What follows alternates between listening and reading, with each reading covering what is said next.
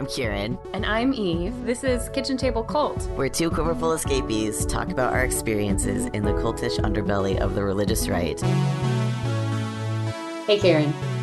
Hi, Eve. How's your move going? It's going. That is like a thing that has happened since the last episode. I found a new apartment. It's a 2-bedroom, 2-bath, like 7 blocks away from where I live.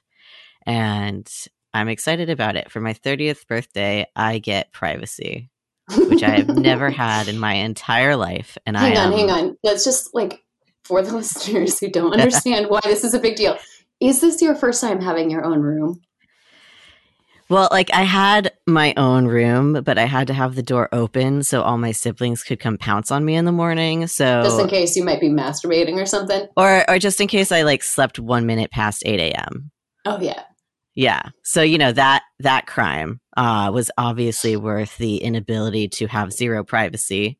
So this is you're going to have a door you can close and nobody can open it. I can close it and I can lock it. Holy shit. And no one will lose their minds if I lock the door. You're just going to lock yourself into your room for the next 6 months and never come out. It's going to be really funny. Yeah, pretty much. So we're moving much faster this week than I thought we were. And by the time this is out, I'll have been moved in for a week or two already. I plan on the first thing that I do, just locking my bedroom door and then taking the longest bath with my bath salts and just staying there and not leaving for until I get bored of being pruny. Oh, that sounds like a really good birthday. It does. How have you been? I mean, we're third week of the semester and everybody's dying and checking out. We're here. Yeah. We're soldiering on. Yeah. I will say I got my stuff to start seeds indoors today. Ooh. And that is the thing that I am being excited about right now. Nice. But I'm actually more excited about this other thing though. We have a guest tonight whose book I really love.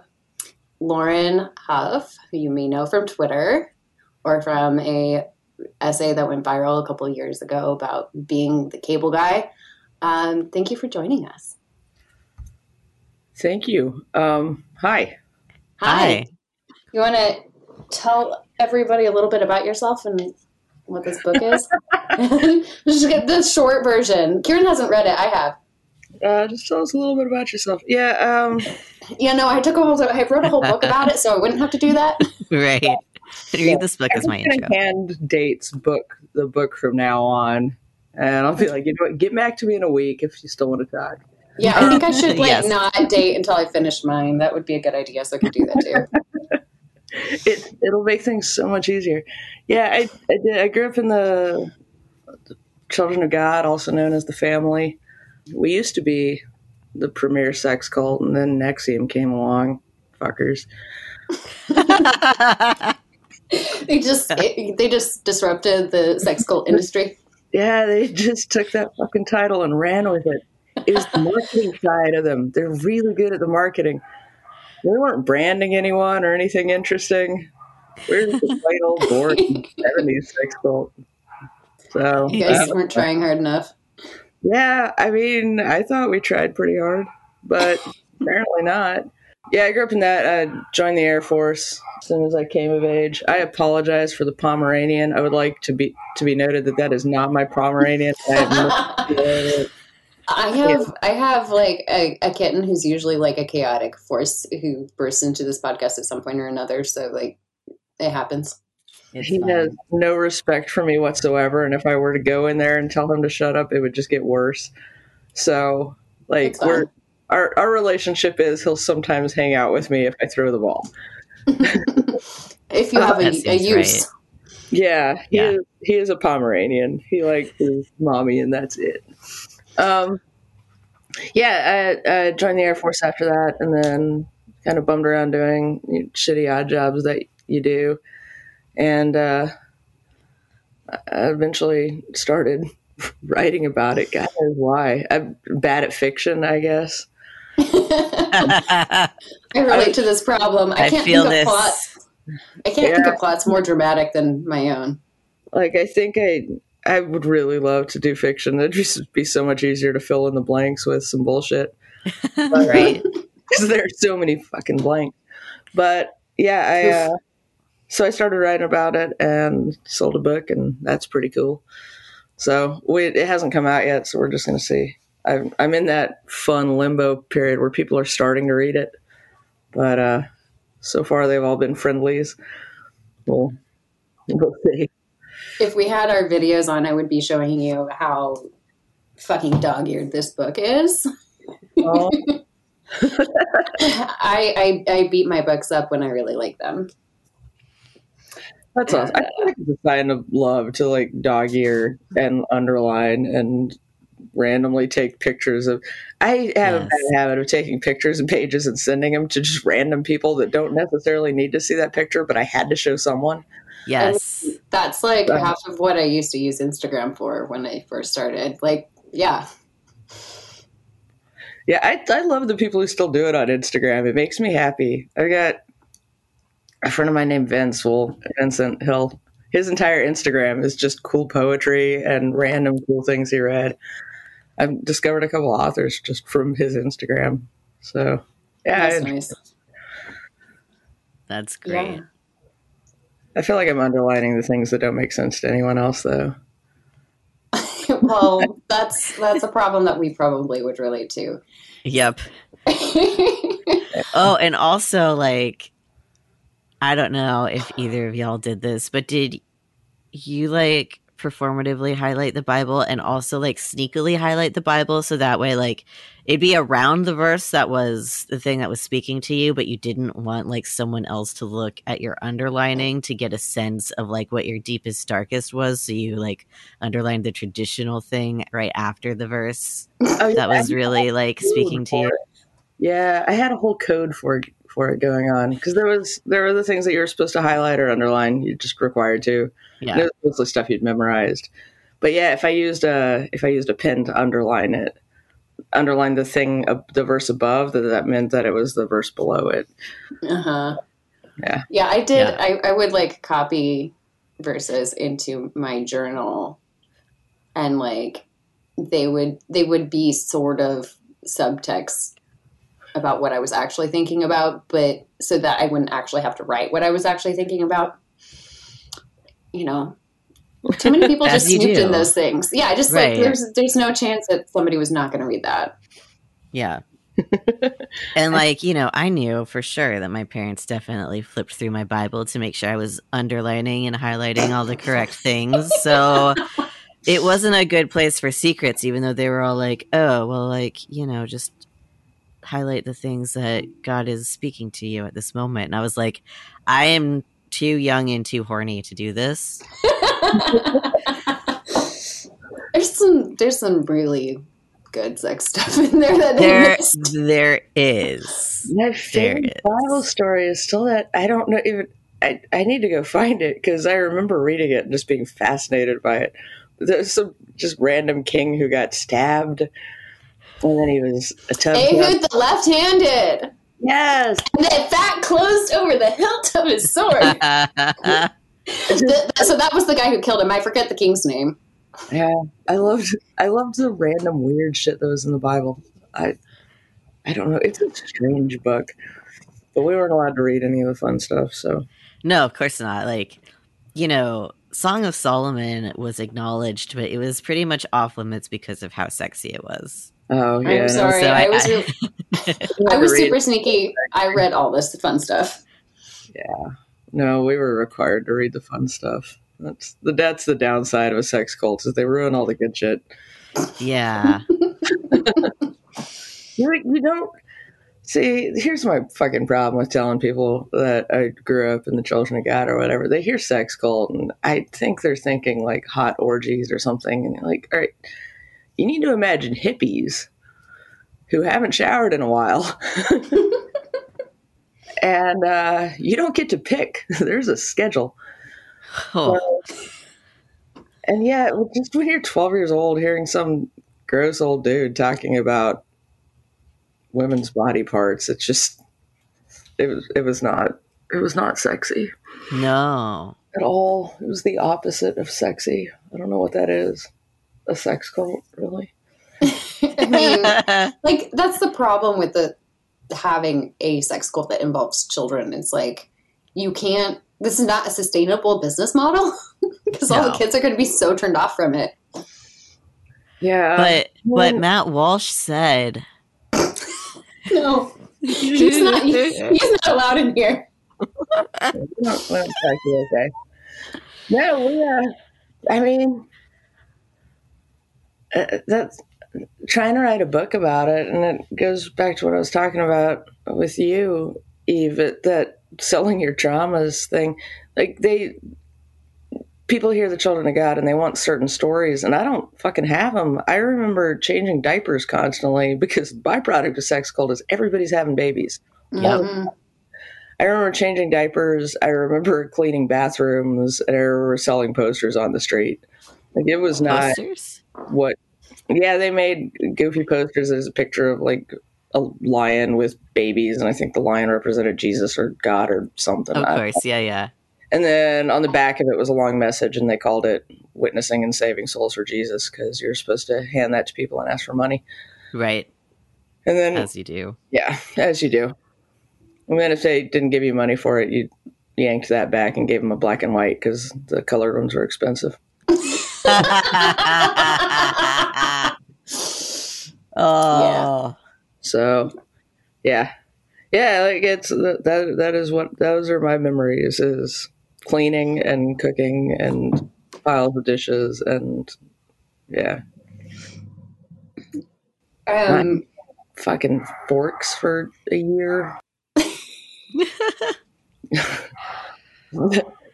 Called you put idiots in charge of a lot of people, and people think everything out of the guy's mouth is the word of God. You end up with really weird rules. Mm-hmm. So, there was always a black market for toilet paper going around because you could only get 3 sheets every time you went to the bathroom. So What? there'd be some kid who'd like stolen a roll, and he'd give you he gave him some oats from the kitchen, or black market was always fun. Wow. We did that with like dinners in a more low key way where it was like, I don't like this thing and you don't like that thing, and I'll pass it to you under the table in a napkin so that like both of us get our plates cleaned at the end of the night and we don't get spanked. But this is why you never have dogs in a cult, because they'd clean you.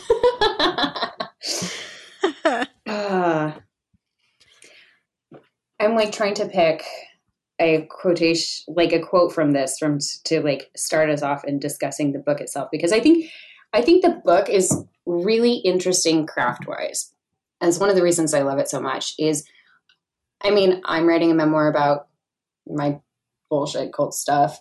And one of the things that I've done, for that project has been, I've been reading a lot of these stories. And you have stories like Educated by Tara Westover, which is just like telling everything that happened in chronological order as if you're Laura Ingalls Wilder, with like no editorial commentary almost. Right. And then there's like Priest Daddy, which is not quite the same, but very much like, what the fuck did I grow up in?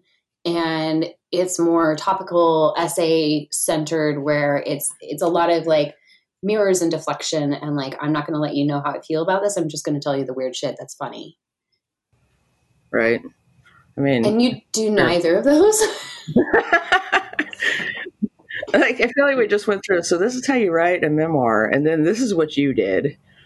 So, well, no, it's like these people do it this way because that's what they expect everybody to want. And I think what I really like about what you did is that you sat down and you told your story as it occurs to you to tell it, and you're making the person who is like trying to be maybe a voyeur to the sex cult stuff, you're putting them on the spot with like, that's kind of fucked up. I'm a whole person, and it's like, that's not the interesting thing about me. Yeah, I think a little bit. I don't know. I think it was the way I wanted to tell the story. And I got really lucky with my agent, Jamie Chambliss, who thinks I'm funny and kind of encouraged me to write from the adult perspective so that I could throw in the asides and the commentary and all of my digressions. Well, not all of them. 99% of them get cut, but Some of them. But yeah, enough of them so that I don't think there's a point to telling it except for to feed voyeurism unless I have something to say about it. So yeah, I will let you read my weird stories, but you're going to listen to me because I have some opinions on it. It's kind of the way I went about it. And I think that was the only way I was willing to do it. And it was more fun. Yeah. Honestly, it was fun to write the essay and say what I think and point out that, yeah, it's a lot of it is really fucking funny and a lot of it is really weird and a lot of it is just so excruciatingly banal. Mm-hmm. Yep. So, I mean, I don't know that I know the right way to write an essay. I just know a lot of it helped because I wrote that Cable Guy pieces that blew up as kind of a. I thought it was just a throwaway. Honestly, I still don't see why it caught on so much. Mm-hmm. But what I did know is I was just having fun writing it, and I was just telling stories the way I wanted to tell them, and I was getting mad while I wrote it and going through it. And here's another thing that I think, and it was fun to write it that way, and people responded to it. So maybe I could do my entire story that way. So that was what I did. Yeah.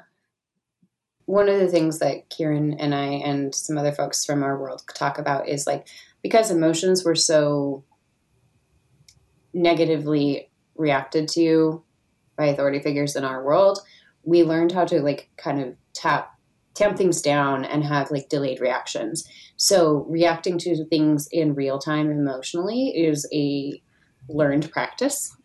It's an acquired skill after the fact. And one of the things that I like about this is you're reacting to things in real time, and that's what gets you back into the flashbacks and the memories that illuminate the present day Lauren, the narrator, going through whatever she's going through. Well, I mean, thank you. I think that's why I write the way I did. I was trying to figure it out while I was writing it, and I did figure a lot of things out. But that's why I was writing it. Is I have all this shit that I just buried for 20 years, and then I pulled it out and started writing about it, and it started making sense of some of it. There's a story I was telling about a girlfriend I had, and we were having a fight about something, and I was writing this story, and I realized somewhere through the middle of it that, oh shit, I'm the asshole here. Mm. I've been mad about that for a really long time, and yep, that was my bad. You'll have that. That will happen. Yeah, and it was just sort of writing about it the way I was interested in looking at it. So, yeah, I was discovering it as I wrote. A lot of it.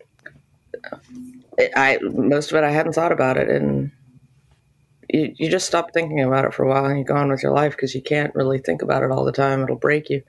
Yeah, for sure. Yeah. So, yeah, you work really hard to not think about it. Then you do, and I think our minds are funny that way.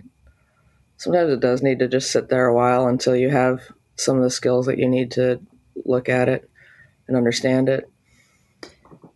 Yeah, I think there's a lot about my book that, like, people are like, you're a writer, you should write this.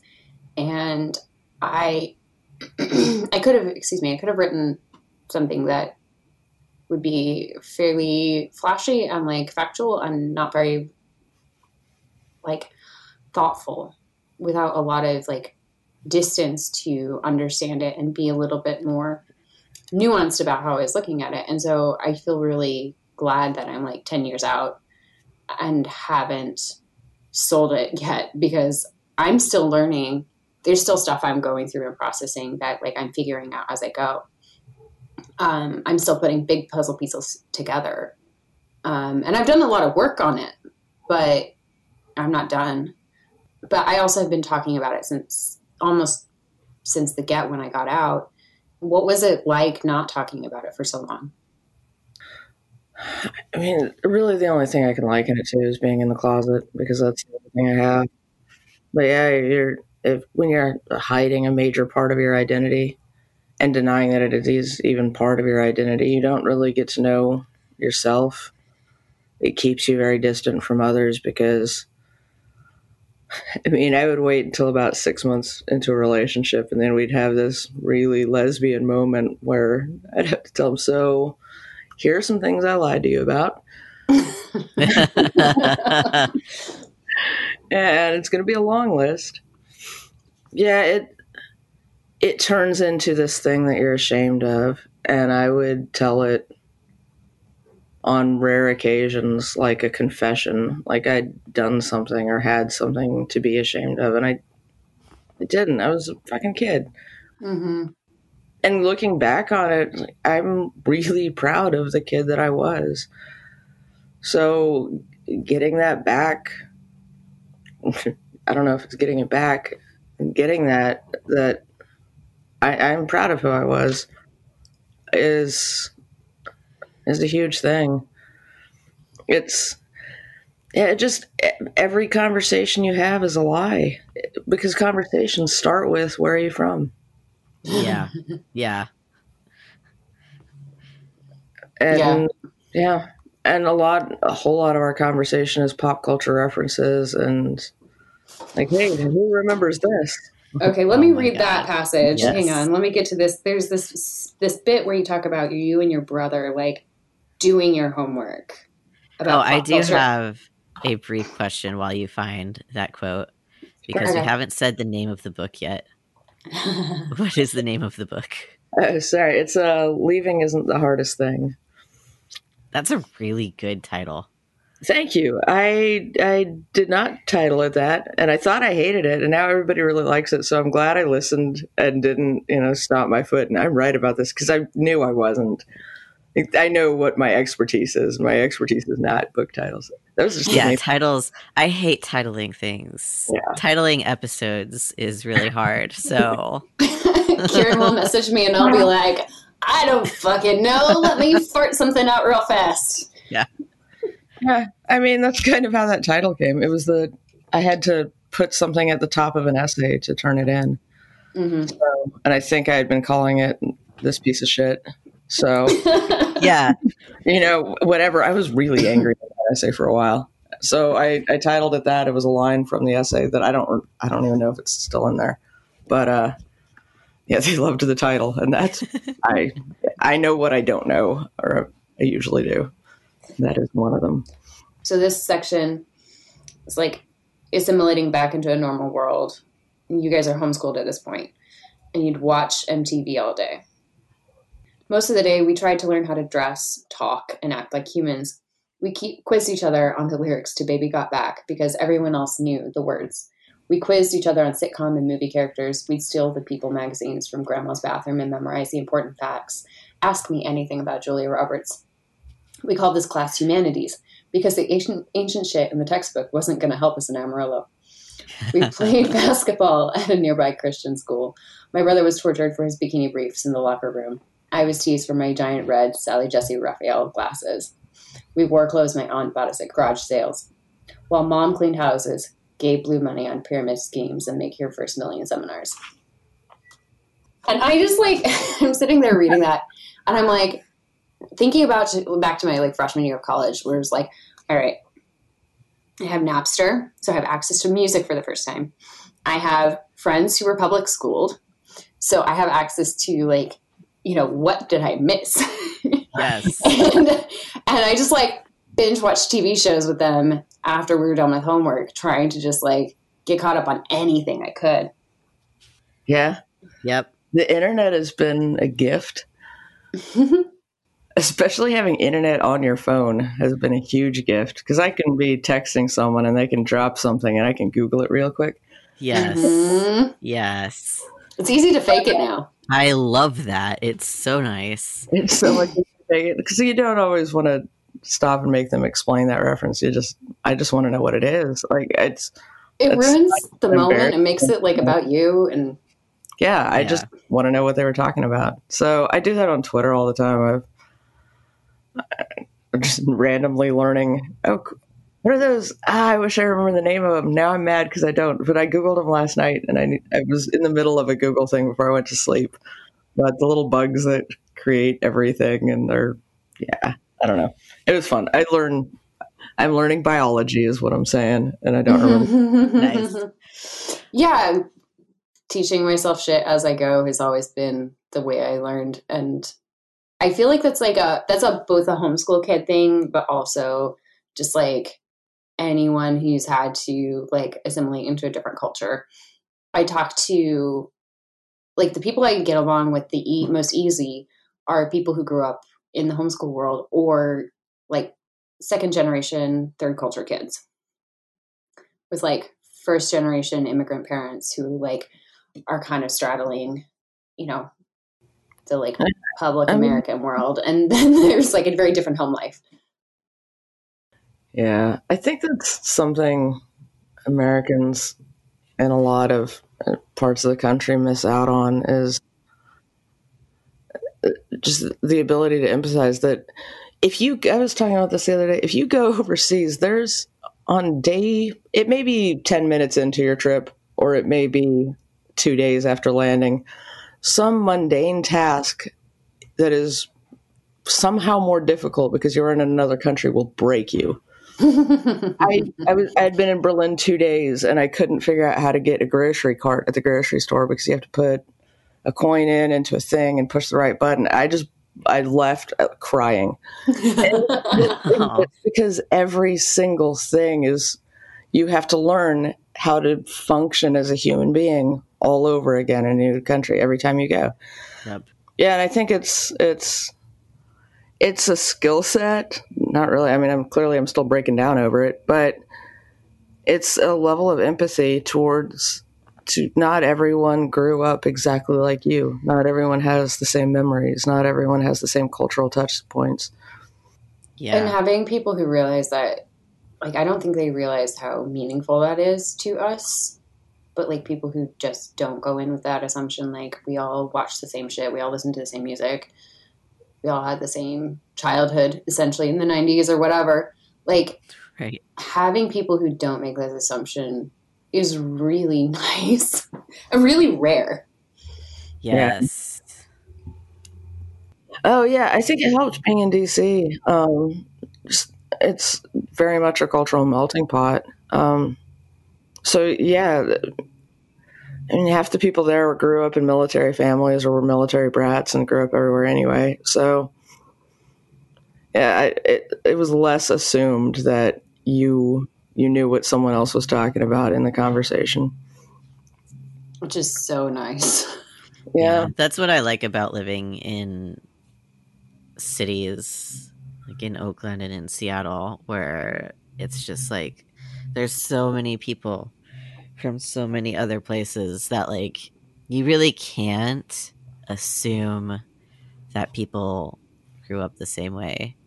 And also you will randomly just find people who grew up similarly to you because there's just so many people here. Yeah, I mean, I think in a way, a large part of the reason that gays gravitate towards cities is just the cultural diversity makes every difference. Yeah. More accepted and often more celebrated, which they should be. Yeah. Mm-hmm. Oh, no. I'm just gonna like keep going. I'm just gonna keep diving. Yeah, Eve sent me a bunch of screenshots, and the whole time I was reading them, I was just like, yes, this is correct. All of these feelings. So we talked about like the aftermath of the high control stuff, which, by the way, when I talk about my upbringing, because it wasn't a like popularly known group that people would identify as a cult from the outside. I like to call cults high control groups. And then as soon as I say that, people start like having light bulb moments about like their friend who's in an MLM. Yes. Yes. But you have this section where you're talking about the cumulative, like slow going, erosive effects of this control. And like, it's how you get to this place of like being so cut off from cult, the mainstream culture. Once I was out of the cult, I couldn't explain any of that because I'd been in a fucking cult. That I didn't fit in, even in the cult, wasn't much help. The distance between me and everyone around me, the disconnect, only served to reinforce what I'd learned in the cult. I didn't belong. It's not all that complicated. A cult needs control to function. People are easier to control when they're isolated. Remove natural allies, parents, siblings, friends. Make people distrust authority. Convince the kids if they say anything, your parents will go to jail. You speak a different language. Never mind that you're in a foreign country. Even if you speak the language you don't, you use the cult language now. And then a little further down, even our fundraising methods served a purpose. You knock on doors or block pedestrians all day, try to sell them posters or tapes, try to save their souls. People don't always take it well. Any evangelical kid who is told to try to lead their friends to Jesus can tell you how popular that'll make you. People get annoyed because you're fucking annoying. How do you react to Jehovah's Witnesses knocking at your door, the God hates fags, assholes at the Pride Parade? You ever notice that their kids are watching you? It's by design. Every shitty interaction with an outsider reinforces what you were taught. They, those others, the systemites, are mean, sometimes cruel. You're different. You don't belong out there. Yup. That tracks. That was a take on it I hadn't quite thought of or heard before, which was it's very obvious, but just by like making yourself socially abrasive, you're reinforcing the like, if you're following God, no one's going to like you and you have to stay with us. Yeah. I mean, when you think about it though, a child is never going to lead someone to Jesus. That's not the way humans work. I mean, some adult may patronize the kid, and sure, I'll pray with you. Please go. Yeah. But I don't want to make a scene. But a child isn't going to lead someone to Jesus. That's not a child's job. But they make you do it. They send every kid out to proselytize. And when you do, it can be for no other purpose than to reinforce to that kid that you don't belong out there.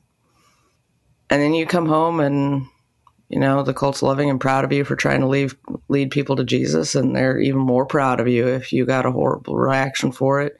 If you got yelled at, if you got screamed at, you'd stood up for Jesus. That was great. Oh, yeah. And it's, carrot stick. Very basic psychology. It alienates you from the outside world. And if you feel conflicted about it, you can't say anything about it to those in the world because that's how you're getting approval and affection. And like suddenly you're stuck in a feedback loop that you really don't like. Yeah. Yeah. It has to be by design. It is intentional that they make kids proselytize. There's no way a kid has ever recruited someone into a cult even. Yeah. No, all my attempts at saving my Catholic grandparents when I was 4 did not go well. Yeah, we tried. I mean, they were nice about it, but like it was unsuccessful. Yeah, they'll be nice about it. We tried to save my cousin. My siblings and I would compete. We're going to lead her to Jesus this time. I think we might have manipulated one of my cousins into like praying the sinner's prayer at some point, and then I felt really guilty about it because I knew it was manipulative. Oh, I'm sure we did at some point, and I'm sure we were really proud of it. But I'm sure my cousins told to try to be nice to your weird cousins. Yeah, but there is this like whole whole thing about this is like something that I was talking about in therapy today, so it's really kind of reminiscent, where like the worse you were treated meant like the more you had succeeded and the more you like got in heaven. And that's like, it's so twisted and it's so cruel, and it doesn't make sense when you say it out loud to people, because they're like, what do you mean? Like, my therapist was like, I'm confused. And I was like, yes, I am also confused. There's no logic. It's like weirdly capitalistic too. Like, you know, like you do X amount of things on Earth and you get, you know, X bad feedback from other people, and suddenly that like suffering means that like you're gonna have a brighter and shinier crown in heaven. Mhm. Like, what the fuck am I gonna do with the crown? In heaven after you're dead. I'm here. Like, No. Yeah, that just seems like a crappy trade-off to me. Yeah. right? I didn't really want to go to heaven. That didn't seem like a lot of fun. Yeah, same. That didn't make sense to me. It didn't make any sense at all. So yeah, I maybe abandoned that a little bit early. Also, our heaven didn't make sense. Ours was a pyramid and it was in the moon. In the moon? Yes. Yep. Okay, sure. Yeah. Yeah, I mean, that's totally a every thing. culture has fairy tales, right? A pyramid, and it was in the moon. It was made out of gold that was so pure that it was see-through, because that is how gold works. Yeah, no, there's a river in ours. I have questions Yeah, about metallurgy. Yeah, we had the river too. Kieran is a welder. Like, gold does not do You never that. heard of see-through gold? No, Well, I have not once encountered this. you know, I hate to question your welding skills, but Well, I mean, Jesus to be Lord. fair, you don't weld gold. You smelt it.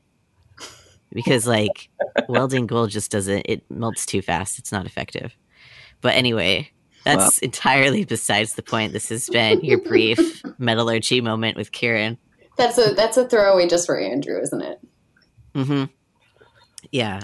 We have a friend of the pod who is an actual welder who does, you know, not like Kieran's not an actual welder, but he like builds like forges in his backyard out of mud. Yeah, he does the whole thing. It's great. Anyway, fun sidebar.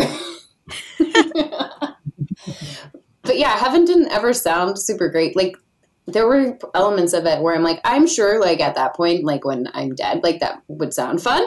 But, like, the thing that I never got about it was just, like, the extremely, like, antibody elements of it where it was like, well, you know, whatever you don't like or hate about being an embodied person, when you get to heaven, you're going to get a new one and it's going to be fine. Yeah. What is with that? I was like, I think I like my body and what it can do. Thanks. no, we're gonna have the same body. We could fly though, so I think we had a better deal than y'all. Actually, Could you ride the dinosaurs? That's the important question. yeah, we could ride the dinosaurs, but we could talk to them. We were gonna be able to talk to the animals, and they could talk back to us. Oh, wow. So Yeah, that's definitely, That's definitely fancy. yeah. I think we had a better deal than y'all. Yeah, it sounds like it. You got a gold pyramid in the moon and you can talk to animals. Like, And like, That's a sex is good- ashamed. that's a good D&D character, like, skill set. Okay, another thing I really love about this book is that the title kind of says it, but leaving isn't the hardest thing, and that leaves the what is the hardest thing as this unspoken thing. But I think it's thriving Yeah, afterward. yeah. So- I think it's learning how to be who you are. You miss a few developmental years, or they're a little twisted because you're learning a lot of the wrong things about the world. Like those are the ages where you learn what the world is. Those are the ages you learn how to relate to people, and when they're a little warped, you have to relearn all of that. You have to relearn who people are and, you know, how you have a relationship or how you hold a job, that when your manager calls you to the office, like, you don't actually have to start crying immediately. Oh my God. What? Sorry to laugh so loudly. I had a boss in LA who, like, as soon as he figured out that, like, saying, come meet me in the office, we need to talk, was like an immediate panic attack, would call me and be like, come to the office, we need to talk. It's good.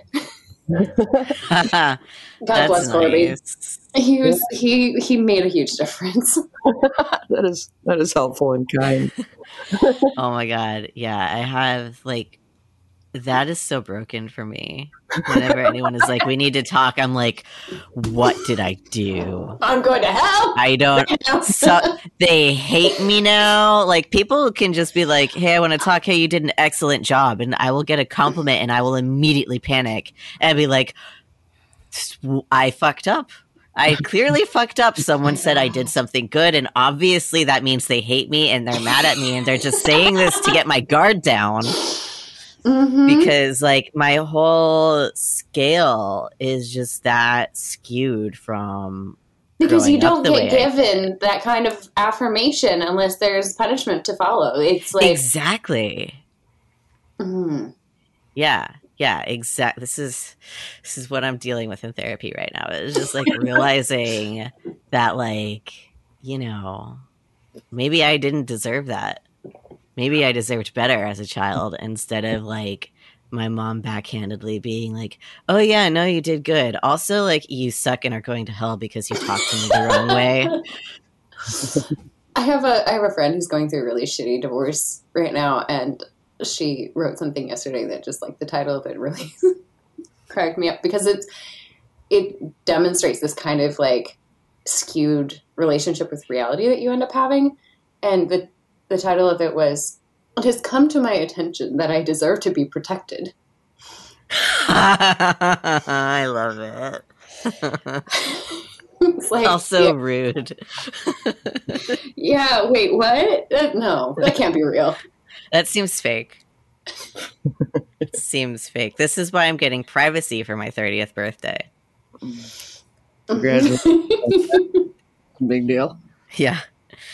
I'm like, no, you don't understand. I know all of you had, like, you know, most of you had doors that locked as a child that, you know, if you locked it, your parents weren't like, you're being disobedient and sinning and awful.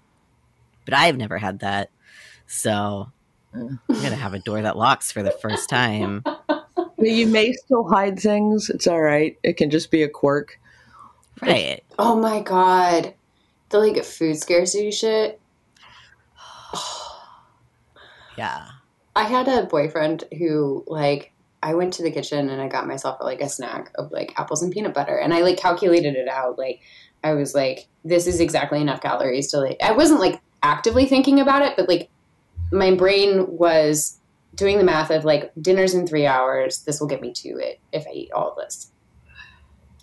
And he, like, swiped some. No. And I just, like, snapped at him. And then I realized I was snapping at him. And, like, I didn't need to because there's more in the kitchen. And, like, I could just go get more. And he looked at me and he's like, what the hell? Oh, my God. And I was like, you don't understand. Every single partner I've had has had a moment where they've had to tell me, multiple moments, in fact, where they've had to tell me, like, it's okay. There's more in the fridge. If we run out, we can just go to the grocery store. Like, it's fine. Eat as much as you want. And I still don't. I still don't eat as much as I need to because I'm like, I feel like I can't trust that. Even though, like, you know, in my entire adulthood, I've had the amount of food that I've needed, even though a lot of it has also involved me denying myself that because trauma. But still, like, the fact remains, I could just go to the grocery store and, like, it would be okay. Like, if I don't have the money, then any number of my partners and people I know would be like, here is $20. Go get yourself a fucking pizza. What, you mean there isn't a padlock on the pantry? Right. There isn't, apparently. Wow. Yeah. So, yeah, how does thriving work? I don't like. I'm still trying to get to this point. I'm still trying to like get out okay. of a lot of I the mean, everyone is, though. yeah. Everyone is. There's It's not just us. Everyone is still. You get to. I think. I hope everyone gets to this point where they realize that everyone else was just faking it too, Oh yeah, yeah. That's the Yeah. best. and it's fine. Pot helps. Yes, Yes. agree. I think there's this element of like, you get to the point where you realize like all of the adults in the world have always been faking it and nobody knows what the fuck they're doing at any age. And that's like the first watershed moment. And then Yes. for me, I've had a second one where it's like, hang on, I have achieved like 10 times more than I ever thought like I was ever going to get to. Because like I was supposed to just like get married and like have 10 kids and homeschool them all. And I have a master's degree and I'm teaching at a college and like I have like I live alone. Like what the fuck? I have privacy. Yes. Like, all of these things where I'm like, all right, I'm good. And I have no capacity to imagine anything more than what I've got because I just like, this is as good as like we could think. We can't think any Yes. better than this. Yes. This is what I'm realizing as I like move into a new apartment that one has temperature control in every room and both the bathrooms have a heat lamp and like it's What? insulated. Wow. I know. I have just been beside myself for Kieran 3 and weeks I- because like Both live in like 100-plus-year-old buildings without heat. yeah. The apartment that I'm currently in, which is probably really echoey, was built in like 1910. And it acts like it was built in 1910 because it hasn't been updated since then. So it's drafty and cold and like the heat works when it's on, but as soon as the heat's off, it like plummets to being freezing. And I have too many chronic health conditions due to growing up in an abusive family and childhood, and you'll have that with CPTSD. So I'm moving into a place that has like even more things that will help me like live in my body than I thought were possible. And so I keep being beside myself because like I literally couldn't imagine living somewhere that like had 2 bedrooms with doors and 4 walls and also like temperature control, but also temperature control in every room. And like my mind has been blown by like the normal bullshit that comes with literally anything that's built in this century. And I've just been beside myself because I literally couldn't imagine it. I literally like, I mean, now that like all my stuff is about to be over there, it's starting to sink in, but it still feels like it can't be possible because I have just been like, where I'm at is like more than I expected to be ever. Like I'm doing work that I like doing. I have like a amazing like social network full of people who like care about me and want me to thrive and be healthy. And now I'm moving somewhere that isn't going to actively damage my health, and it's just sort of overwhelming because I didn't even think I'd make it to 30. Like I thought I would be raptured by now. And so just like the fact that I'm existing and making a podcast and like will maybe be able to write this year and like get like actually be able to find jobs or like get more clients really because I'll be able to function more because I won't be fucking cold all the time. Like it's shocking to me. And it's all just like normal stuff, but it's just because like my imagination has been so limited because I didn't know that it was possible to live without constantly suffering. And I thought that I just deserved to live like in suffering of some kind because that's all I'd ever known. And now I'm like, maybe not. And I don't know what to do with that information. And that was a long sidebar. I'm sorry. It's good though. This has been what's been like on my mind while I'm frantically packing my apartment. I'm glad we could be here for that. So, but Lauren, what, like imagination wise, what does thriving look like for you? I don't know. Sorry.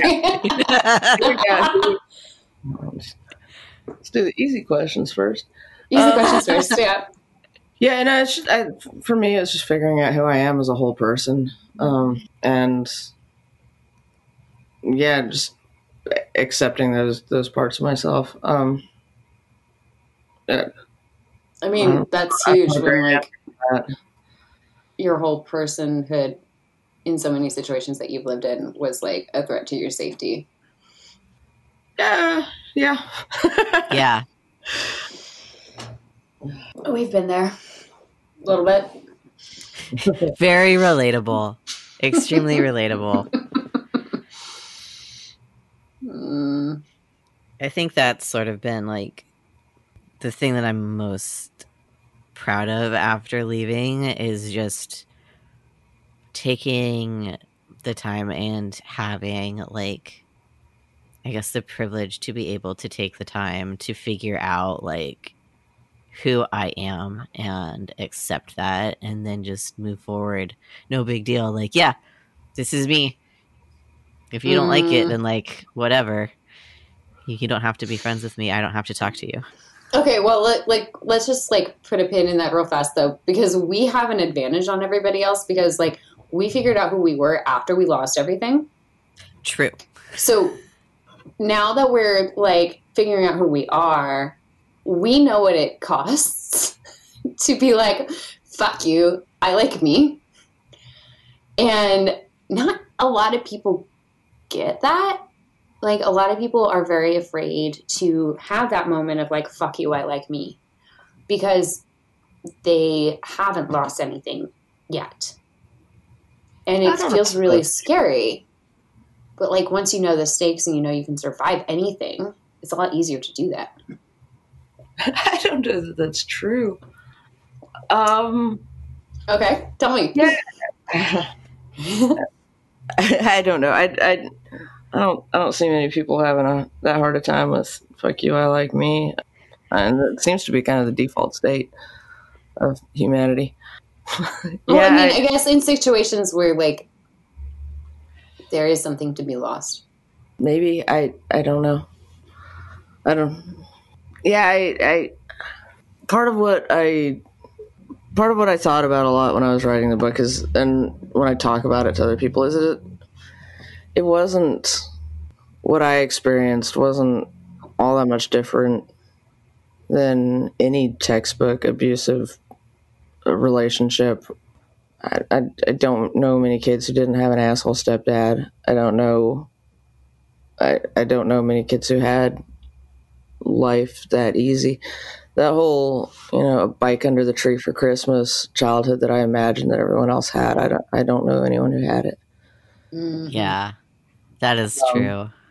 I don't think I think the shame that was instilled in us about the childhood and the keeping us separate and continues to work in that manner because you don't think anyone else can possibly understand, and it turns out most people can. Mm. So it's more the power of the mythology that keeps us separate than any actual reality. Yeah, was for me. Like, I turned it into this monsters hiding in my closet, and they're just fucking hippies who thought heaven was in the moon.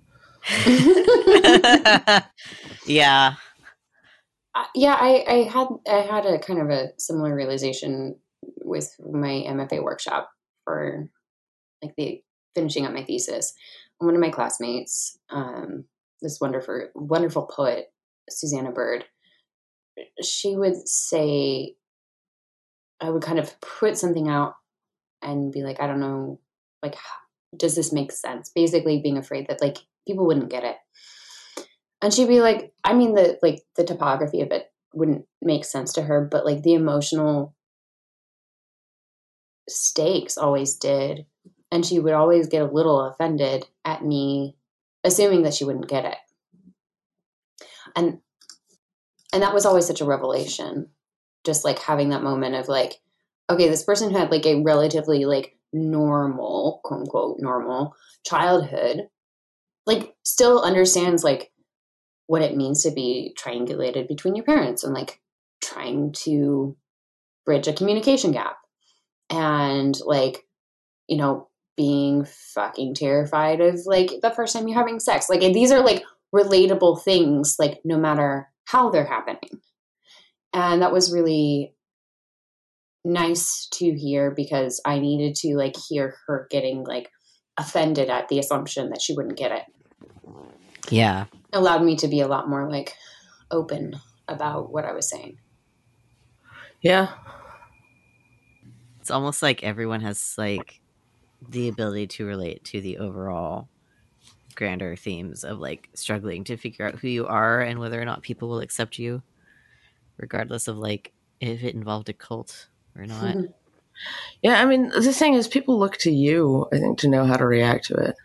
I kept it this big secret, and it was this thing I like secretively told someone, and you can't tell anyone, by the way. I was telling them how to treat it. When it's, yeah, I grew up in a cult, let's move on. Like, I don't. You tell them what to do with what you're giving them. People don't know what the fuck to do with that. They don't know if they're supposed to hug you. They don't know if you're supposed to ask a bunch of questions. They don't know if they're not supposed to ask a bunch of questions. And the manner in which you present it matters a lot. I think that's why I really liked your I mean, going back to where I've been already, but like that's why I liked your craft approach of like you're telling us the backstory in asides from your current like adult, been out for a while narrator's voice. You're telling everybody how to treat it, and I really loved that. Well, thank you. I mean, kind of open to, because I don't know. I think you have to. You can tell people, hey, this is going to be a Laura tell all, and these are all the stories you wanted to hear. Or you can tell people how it relates to them and how it made you who you are. And then you only have to say what you want about it. Mm-hmm. Yeah. So I think there's a societal pressure. We live in a very confessional society. And we, Oprah made $1 billion off of it, of getting people to confess on the couch. But we don't have to do that unless there's a reason. Yeah. Yeah, that's really good. So, Lauren, for the cult babies listening to this, do you have anything in particular you'd like to say as someone who's a little ahead of them in leaving that world? The Devil's music rocks. Listen to a lot of it. Facts. That's about it. Good. Good advice. Good advice. Excellent advice. Those are my words of wisdom. Yeah. Listen to the Devil's music, kids. You heard it here. Read everything. Listen to it all. It's some good shit. Mm-hmm. Yeah. Sorry, I don't have words of wisdom. No, it's fine. I mean, you wrote a whole book about it, so yeah, people can just get your book. I wrote it down, but here's my words of wisdom: if you pre-order books from authors, yeah. Actually, let me just like say real fast here. Like, I don't know if listeners know this, but pre-ordering a book really makes a big impact in like how the book gets prioritized for promotion and marketing stuff. So go pre-order Lauren's book. It comes out mid-April, and it's called Leaving Isn't the Hardest Thing. It's a collection of essays, and you can find her on Twitter. Is it Lauren the Huff? Yeah, Lauren the Huff, Hough. That's me on Twitter. Awesome. Thank you so much for coming and joining us. It was so great to have you. Thank you. Oh my God. I know, like, if you haven't run into Lauren before, like, the tone that she brought to this conversation is a whole lot more serious than her usual, like, timbre on Twitter. She's fucking hysterical. Go follow her. Yes. Don't make jokes about dogs. Hers just died. But go follow her and cheer her on as this book comes out. It's a big deal. Yeah, and it's a great book. I haven't read it, but I saw the excerpts, and like it was an immediate right to the feels moment. So I didn't give you much time either. I was just like, I know. We have an hour, go get punched. I was like reading it while I was walking between apartments, and I was just like, yeah, damn, okay. Guess it was before I was walking between apartments, but what even is time? Whatever. We'll put some of them up for patrons in the Slack. Yeah. Yeah. If you want to get in on the really cool Slack community that we have, you can become a patron at patreon.com/kitchentablecultpod, and you will be able to join from there and see all the fun excerpts and also all of my moving in progress photos. And just like everyone randomly yelling about stuff. And you would get to meet Andrew the welder. Yes. Yes. Although I think the official term for Andrew is blacksmith. Okay, sorry, Andrew. My apologies. He's got a fucking forge. Like he's a blacksmith. It's fine. I don't know. I think he's a wizard, but like you can be both. You could be a wizard blacksmith. That's fine. Andrew, you did not expect us to talk about you so much, but like, you're great.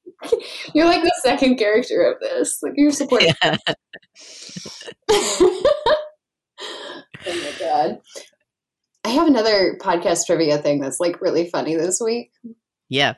This is gonna like also cause like a weird like listener reaction.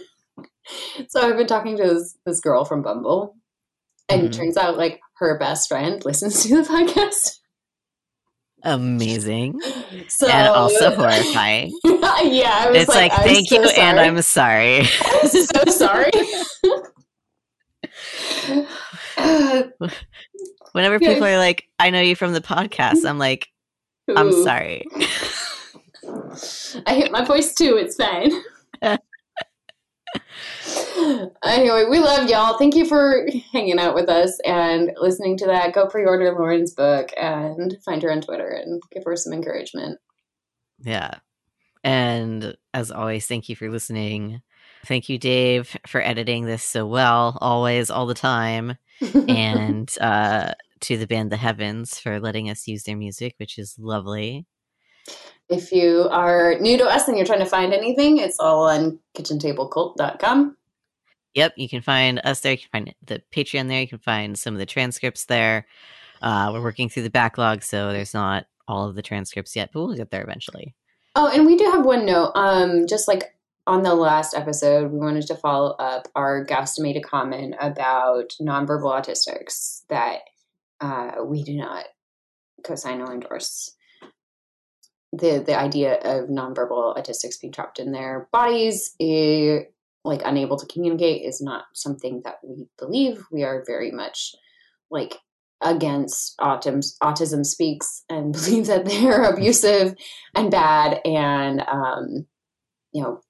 people who are nonverbal autistics have many other methods of communicating and people should listen to them. The end. Yes. Yeah. Thank you to our listeners for telling us about it. And so we could like all have that good conversation. That's been super helpful. It's been great to like feedback is so have good. That. Yes. So thank you. Thank you for speaking up on things and for having conversations with us, because we're really all kind of learning at the same time. Yeah.